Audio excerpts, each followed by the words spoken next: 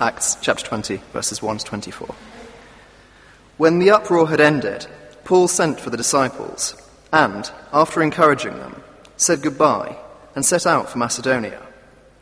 He travelled through that area, speaking many words of encouragement to the people, and finally arrived in Greece, where he stayed 3 months. Because the Jews made a plot against him, just as he was about to sail for Syria, he decided to go back through Macedonia. He was accompanied by Sopater, son of Pyrrhus from Berea, Aristarchus and Secundus from Thessalonica, Gaius from Derbe, Timothy also, and Tychicus and Trophimus from the province of Asia. These men went on ahead and waited for us at Troas, but we sailed from Philippi after the feast of unleavened bread, and 5 days later joined the others at Troas, where we stayed 7 days. On the first day of the week, we came together to break bread. Paul spoke to the people, and because he intended to leave the next day, kept on talking until midnight. There were many lamps in the upstairs room where we were meeting. Seated in a window was a young man named Eutychus, who was sinking into a deep sleep as Paul talked on and on. When he was sound asleep, he fell to the ground from the 3rd story and was picked up, dead. Paul went down, threw himself on the young man, and put his arms around him. "Don't be alarmed," he said. "He's alive." Then he went upstairs again and broke bread and ate. After talking until daylight, he left. The people took the young man home alive and were greatly comforted. We went on ahead to the ship and sailed for Assos, where we were going to take Paul aboard. He had made this arrangement because he was going there on foot. When he met us at Assos, we took him aboard and went on to Mytilene. The next day, we set sail from there and arrived off Chios. The day after that, we crossed over to Samos, and on the following day, arrived at Miletus. Paul had decided to sail past Ephesus to avoid spending time in the province of Asia, for he was in a hurry to reach Jerusalem, if possible, by the day of Pentecost. From Miletus, Paul sent to Ephesus for the elders of the church. When they arrived, he said to them, "You know how I have lived the whole time I was with you. From the first day I came into the province of Asia, I served the Lord with great humility and with tears, although I was severely tested by the plots of the Jews. You know that I have not hesitated to preach anything that will be helpful to you, but have taught you publicly and from house to house. I have declared to both Jews and Greeks that they must turn to God in repentance and have faith in our Lord Jesus. And now, compelled by the Spirit, I am going to Jerusalem, not knowing what will happen to me there. I only know that in every city the Holy Spirit warns me that prison and hardships are facing me. However, I consider my life worth nothing to me, if only I may finish the race and complete the task the Lord Jesus has given me, the task of testifying to the gospel of God's grace." This is God's word. Well, good evening. My name's Matt. I'm one of the ministers here. Let me say as well, welcome to you, especially if you're joining us. You've just arrived in London. It's very good to have you with us this evening. And we are looking at this book of Acts for the next few weeks. In fact, we'll spend most of our time this evening from verse 17 onwards, but good to have that bit read for some context and also a bit of a reminder if you are feeling a little bit sleepy this evening. I'll try to be done by midnight. Should we pray? Father, thank you for your word to us. We need the work of your Spirit in each of us to help us to understand these truths. And so please, would you be at work amongst us that we might be changed by what you're saying to us. We ask it in Jesus' name. Amen. Now, there's lots on TV at the moment. September, October time is usually the start of all sorts of new series. I imagine that you're up to date with Downton Abbey or The X Factor, Spooks. I've dipped into all of them. But I must say the thing that's grabbed me is a programme on Monday nights called Sandhurst Military Academy. I know it's not very down with it, but it's caught me because it's fascinating. You see these young officer recruits being dragged through the mud week after week. I mean, it is. It's miserable. I don't know if any of you have done that sort of thing. But week after week, these young men who are the future leaders of the British Army are drilled in the main message. And the training motto, the motto for Sandhurst Military Academy, I don't know if you know it, anyone know it, is serve to lead. That's the motto, serve to lead. And week after week, as they're sort of crawling through the mud, that's what they're reminded of, that before they're to lead others, and what leadership really will be for them is serving people. And I think that's an unusual motto to have stood the test of time. But it really has stood the test of time at Sandhurst. But it's unusual to have as a motto in a world where leadership is something that thousands of books are written about, but you won't find a huge amount about servant leadership. You'll find lots about power leadership. You'll have life coaches who come into your office and tell you all about power leadership or fulfilling your potential as a leader. Very much the flavour of the month. And for some, that issue of leadership, this issue of leadership, would stop them looking, for example, at the Christian faith. They might look in at the scandals that we read about in the newspapers of church leaders and think, well, if that's the case, therefore I do not need to investigate the Christian faith. I don't need to go a step further in that direction, some would think.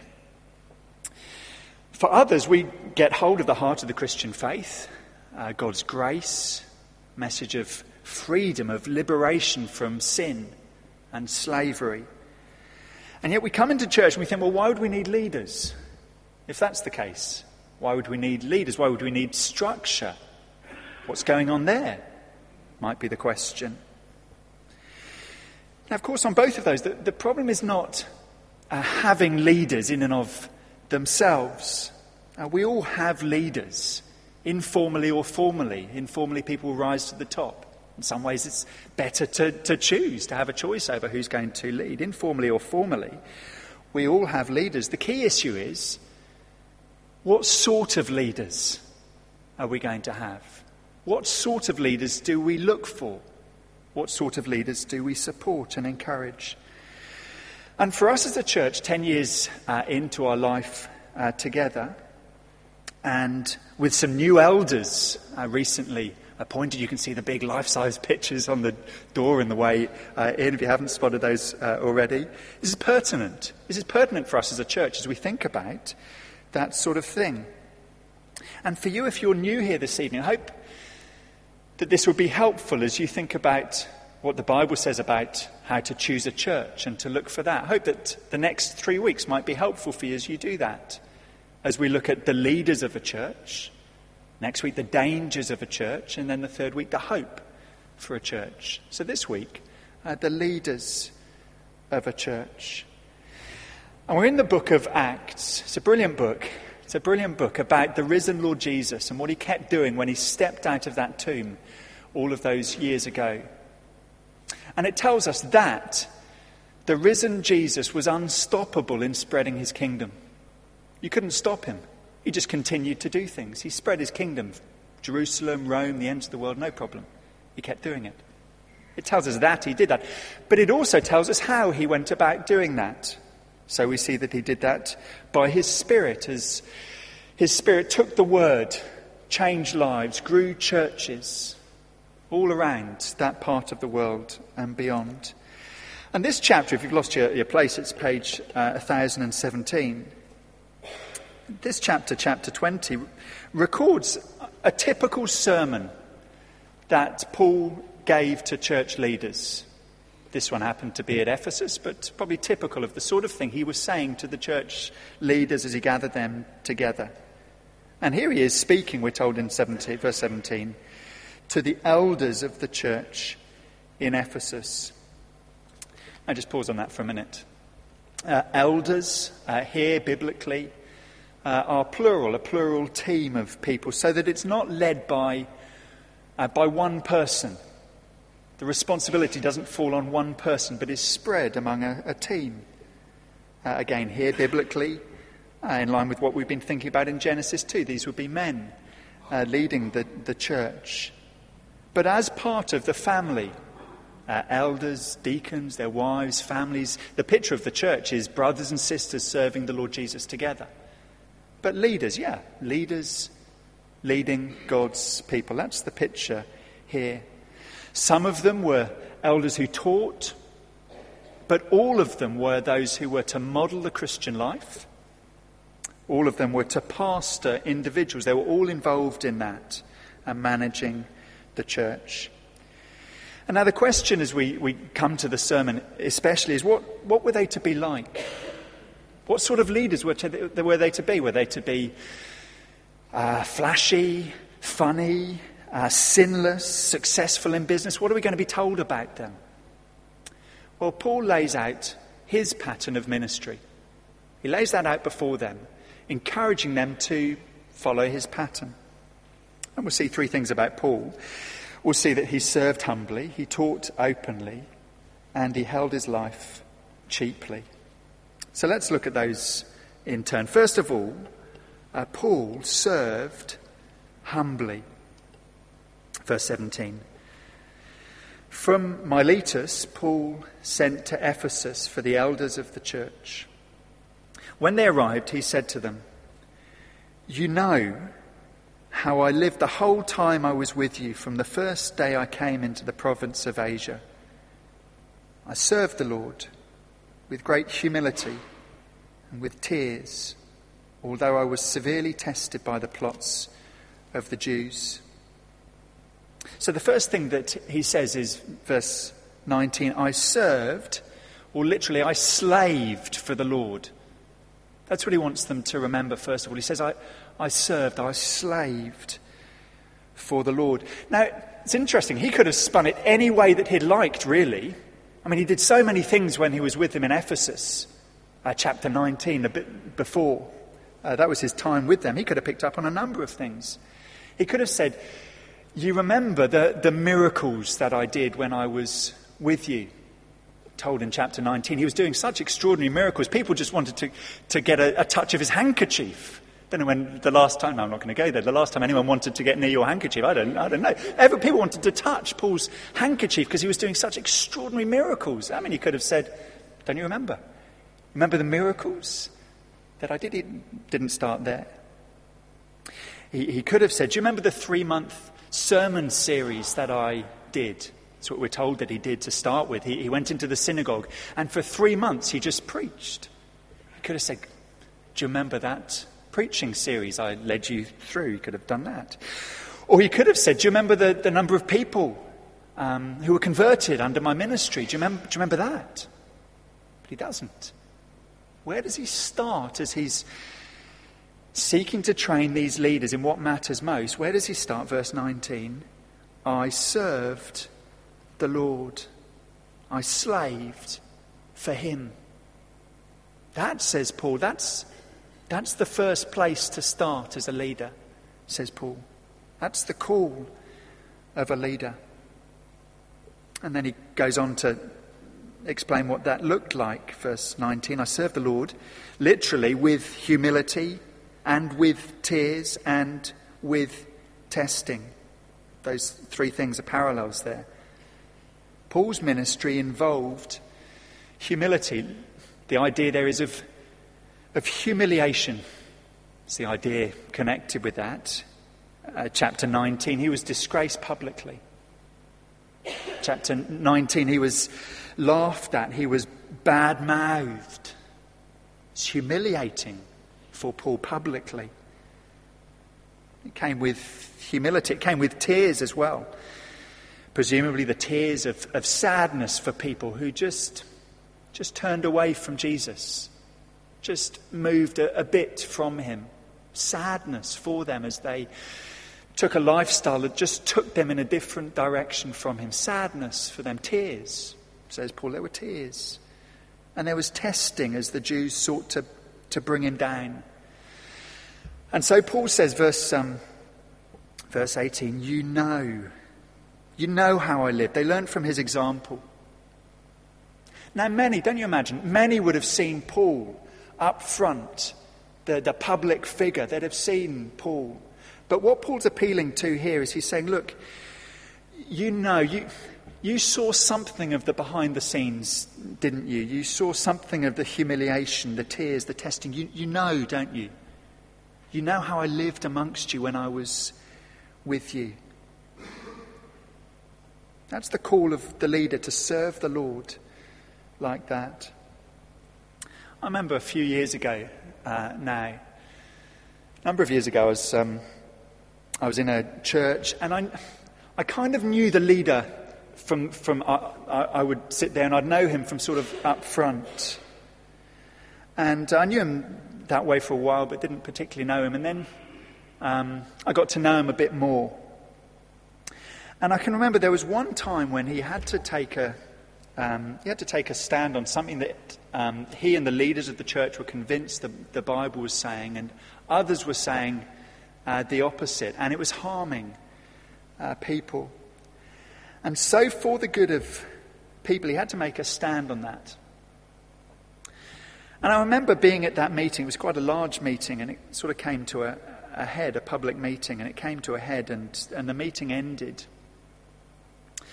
And I was sort of clearing up a bit and then about to head home, and everyone had sort of gone, and I started walking home. And as I walked and turned the corner, there was just this sound that caught my attention, and I stopped and I listened again. And it was the sound of someone crying. And that's odd. I wonder who that is. And I walked round the corner, and it was this guy, this leader of the church, in tears. I couldn't work it out. I had no frame of reference for what to do in that. I can't remember what I said. I think I probably mumbled something extremely unhelpful. I don't know what I said. But I can remember thinking, I had no idea that the guy I saw up front, who looked so together and yet was taking a stand for the good of people, that behind the scenes that was going on. I had no idea at all. And many, many here shed tears, I know that, for those that you care for here. Many of you have experienced something of that as you've sought to care for people. Many of you know something of what that feels like, to serve the Lord, wanting the best for people, and knowing what it feels like to shed tears. Can I say I've been on the staff for a couple of years here? Can I say that there are sometimes tears? Sometimes it's because we're all a bit tired and emotional. We need to have sometimes it's that. But there are tears for people as well. There are tears for people, and I don't know how to say this, but I think it's important that I do, that the staff, Matt, cry for people here. Cry because they want the good for people. And I've seen that in conversations when you're speaking, and the eyes just go slightly. I've seen that. Now here's the pattern for all of us who are leaders in whatever form. Paul served humbly. He slaved for the Lord, for the good of people. First then, Paul served humbly. Here's the second thing. Let's pick it up. Paul taught openly. He taught openly. Now, teaching is not the whole. We've just seen his lifestyle, but it is the heart. And in a world city, don't you think the great pressure on Paul was to just fit in with the culture and do what the culture wanted to do? But verse 20, you know that I've not hesitated to preach anything that would be helpful to you, but have taught you publicly and from house to house. So Paul taught what was helpful, what was profitable. He didn't just teach what they wanted to hear. He preached what he knew they needed to hear, even if it wasn't what they wanted to hear. That's what Paul's saying. I've not hesitated to preach anything that would be helpful for you. Now, don't you find, just look down at those verses, don't you find that striking? Do you see what Paul's saying in verse 20? He's saying, look, there were different places. There was public and there was private. Verse 21, there were different groups of people. Verse 21, there were the Jews and there were the Greeks. But, verse 21, it was the same message. Different places, different people. but it was the same message. What was the message? Verse 21, that they must turn to God in repentance and have faith in our Lord Jesus. It was both repentance and faith. What's repentance? Repentance is to turn from something and to go in a different direction. What's faith? It's to rely, to believe, to rely on someone. And that is the start of the Christian faith.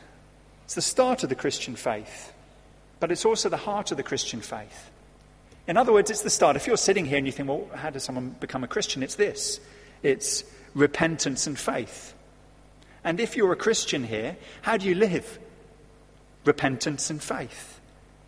It's the same. It's the start of the Christian faith, but it's the way on in it as well. What's repentance? I was reading a book this week on confession. What does confession look like in the Christian life? Or repentance, what does that look like? And they made this, I found this a helpful way of putting it. They're talking about relationships and the way that all of us sort of deal with friendships and relationships. And what we do when we know that there's kind of something that we've not done right, or we've said something wrong to someone. And we know that what we need to do, and I think of times this week when I've done that, where I know I've just needed to have a word or say, look, sorry about that, I got that wrong. But what do? We just try and be nice. We just try and be nice, we try and nice the person out of it. And the person said, and this is the helpful thing for me, the helpful thing was, the problem with doing that is you don't know how long you've got to be nice for. Isn't that the problem? And you laugh because I think you all probably do that because I do that as well. You just don't know how long am I meant to be nice to this person for? Is it a day? Is it a week? Is it a month? And you know some people live a lifetime like that. Trying to be nice to someone because you never want to go back to where it all went wrong and talk about that. And we know that what we should do is say sorry, say I was wrong, seek forgiveness and go forward in hope and grace. And the Bible says, verse 21, that that's the heart of the Christian message. God wants us to turn to him in repentance and have faith. He doesn't want us to just try and nice him out of it. Just try and be nice to him for as long as we can in life. And yet many of us might live that way. How long do I have to be nice to God for? A day, a week, a month, a lifetime? But the Christian news is so much better than that. It's that God calls us to repentance, coming to him and saying, yes, God, I'm wrong. I've lived my life ignoring you. That's wrong. Now, can you see why Paul might hesitate to preach that? That's not very culturally acceptable, is it? To preach that actually living without God is wrong. And yet that's exactly what Paul did. That's the first half. But the second half is that God calls us then to rely on Jesus Christ as the only one who can deal with it. He doesn't just rub our noses in our sin for the sake of it. No, he wants to take us back to the point when it all went wrong so that it can all be put right again in Jesus Christ. That's the Christian good news. But it's just what we need in the Christian life as well. It's just what I need each week, each day, to be reminded that there are actions and attitudes that I have to others and towards God that are not right. And I need to be called back to repentance and then faith. Now, what does that look like for us? Just something quickly on the how and the what. What do verses 20 and 21 look like in terms of the how for us? Do you see verse 20? You know that I've not hesitated to preach anything that would be helpful to you, but have taught you publicly and from house to house. Look in the church, our size, where we are, that does mean that as a church, the small groups are so important. Being in a small group here is so important, whether that's a midweek knowing God group, a student group. Because no one person can do this work. It's a team. It's a team of elders. It's a church family where we serve one another. It can't all come through one person. And so that publicly in the house, from house to house, it's done in our small groups and from the front. The two work together. That's something on the how. How about something on the what? Well, verse 21. All of us need to be reminded of repentance and faith. That's the Christian walk. Repentance and faith. Until heaven, that's normal Christian living. Until heaven, that's normal Christian living. If you've been a Christian for a while, I've been a Christian for about 20 years. It's tempting to think, well, maybe one day I'll grow out of repentance and faith. No.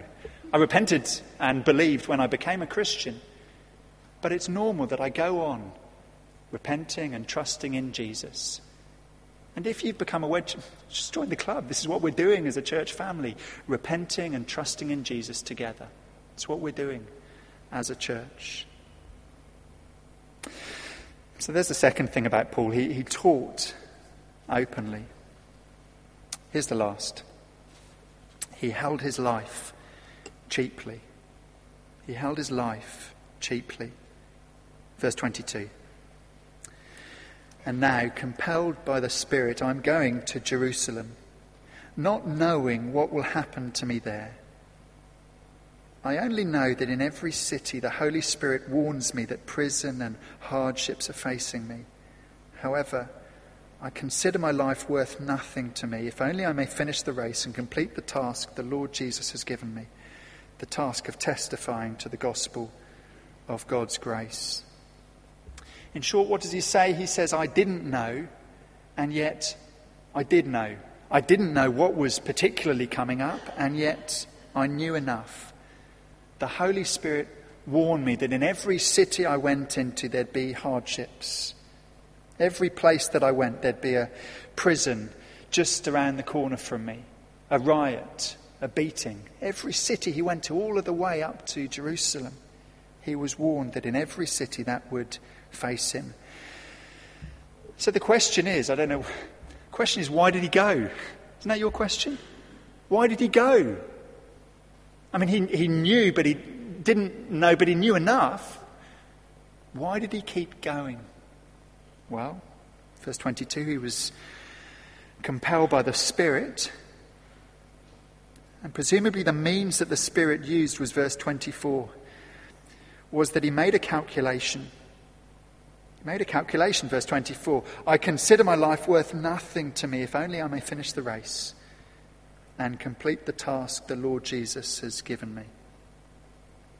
So the big thing that dominated his horizon was the task that God had given him. That was the big thing, the big picture. What was the task? Testifying to the good news, that's the gospel, the good news of God's grace. It was a good job to have. It was a good task to have. So I was thinking about this. When you think of hard jobs and good jobs, I mean, those guys who have to go and knock on the door of a soldier who's been lost in Afghanistan and go and tell the parents, that must be one of the worst jobs in the world. Breaking bad news, that must be one of the worst jobs in the world. One of the best jobs in the world must be breaking good news to people. Imagine that your job every day was to go and break some good news to someone. Tell them that their mortgage had been paid off, or go around hospitals and say that there was a cure for cancer. And every morning you woke up and you just had to tell them good news. Well, Paul says, my big horizon is, I've got the task of testifying to the good news of God's grace. That's the task. That's the race. That there's a Saviour who's come into the world to deal with our terminal problem of sin and death. He's come into the world with good news to say that. He's taken our sin on himself and risen from the grave to beat death. And Paul says, I did a calculation. That was the task that the Lord Jesus has given me. And so I consider, verse 24, I consider my life worth nothing compared to that. Yet look, there's pain and hardship that I have to take on myself to keep going in that, to finishing the race. But he's saying, look, when I think about it, I'm taking that on board because God's given me this task of testifying to the good news of God's grace. He was a man who said, look, the model for me was finishing the race. Next year, it's the Olympics. I imagine that one of the Olympic stories that will be wheeled out again is that brilliant time in 1992. Some of you might remember this. Some of you might not have been born, I don't know. But scary, isn't it? Feeling old. Derek Redmond was a British sprinter in the 400 metres semi. And he was running in the back straight. I think that's the second last straight, is it? He's running in the back straight. And as he's running, he's doing quite well in the race. Some of you can remember this, but if you've ever pulled a muscle, you just can't imagine the pain of this. He's running. And then he just pulls up. His hamstring is just torn and shot to pieces. And he hobbles, and all of the other runners run on ahead of him.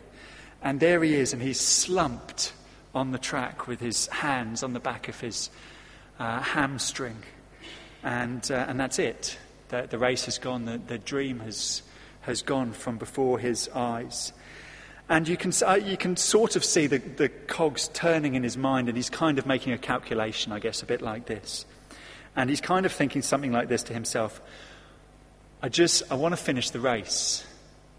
And if you've ever seen the scene, it's an extraordinary bit. He just gets up and he just starts hobbling towards the end of the race, and people think, what's he doing? And assistants run on and say, stop doing this, you'll damage it more. And he pushes them aside, and he just wants to finish the race. And then the guy runs out from the side. You think, who's this guy? And it's his dad. His dad comes and supports him, and the two of them cross the line together, and the crowd are up on their feet, and it's just one of the magic Olympic moments. And I think the Visa and the Nike ads all use it now, but it's an extraordinary moment of a guy. What's he saying? He's saying, I want to finish the race. I want to finish the task. That's what comes first. And what comes second is, I know that I'm going to get from here, no hamstring, to there, I'm going to have to take some pain on myself. But I consider the pain is secondary to finishing the race. And Paul was saying, look, that's my pattern. That's my pattern as a leader. I consider my life, the pain that I have to take on myself, worth nothing if only I may finish the task. That was Paul's pattern. He held his life cheaply so that he would do that. Of course, that was Paul's pattern. But of course, Paul's pattern was a pattern that he'd learnt from someone else.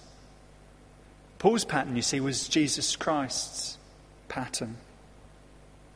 See, there was another occasion when someone else would be departing, would have a final conversation with some leaders, would be preparing them for their futures. And it was Jesus. And he would then go up to Jerusalem, the same city. He didn't have to be warned, because he knew right from the start, from the moment that he was in a manger, the angels were saying it over him. But the plan was from all eternity that Jesus would go to Jerusalem and die on a cross. And Jesus knew that that's where it would end, that he would serve, that he would teach, that he would hold his life cheaply, hold it as nothing. Here's what Philippians 2 says of him. He was in very nature God. He didn't consider equality with God something to be grasped, but made himself nothing, taking the very nature of a servant and being made in human likeness. Paul's pattern was Jesus's pattern. Now, how do we respond, just as we close, how do we respond to this? Look, if you're looking in on the Christian faith, remember we said at the start that for some people they would say, well, I don't need to investigate the Christian faith. I don't need to look in on it because I can immediately write it off. But you see here in this chapter, the Christian faith, that the Bible has within it a critique of the sort of leaders that you probably fear. and an encouragement towards the sort of leadership that you probably desire. It's in here. And Jesus Christ is at the top of that as the leader. So can I encourage you, if you're looking in, keep looking. Mention Christianity Explored, keep looking. It's a good place to go. Secondly, how do we respond if we're leaders? Some of us as elders, church leaders, small group leaders. But primarily, I guess, for the elders here this evening, Paul is saying, look, live out this pattern. What's the most important thing? Verse 19. Where does he start? I slaved for the Lord. Keep going in that, if you're doing that. Keep going in that. And lift up your eyes to the task of testifying to the gospel, the good news of God's grace. But for all of us, what sort of leaders do we want? What sort of leaders do we want? God encourages us here to want leaders like this. And to encourage our leaders to live this out, to encourage them in that. So pray for them. The leaders are fallen, just as we all are. Need to look to Jesus Christ. Let me just close with, I think people say this sometimes at weddings, but I think it holds true for us as for leaders and people together. Sometimes the guy speaking, or the couple over there, and he'll say, I want you to think of your marriage as a bit like a triangle. There's the husband and the wife at the sort of bottom of the triangle. And then at the top is the Lord Jesus Christ. And the more the two of you just look at each other, the less able you'll be to actually serve one another. So what you need to do is look at Jesus. And the more you do that, the more you look at him, the closer you'll be to each other. And I think that holds for us as a church family. Some in leadership, some not. We're going to sing in a minute. To God be the glory. Well, may he be glorified as he uses us, sinful people, and as we fix our eyes on the Lord Jesus Christ. We look to him again. We look to him again. And then in him we meet as sinners at the foot of the cross, serving one another and him. Let's pray together.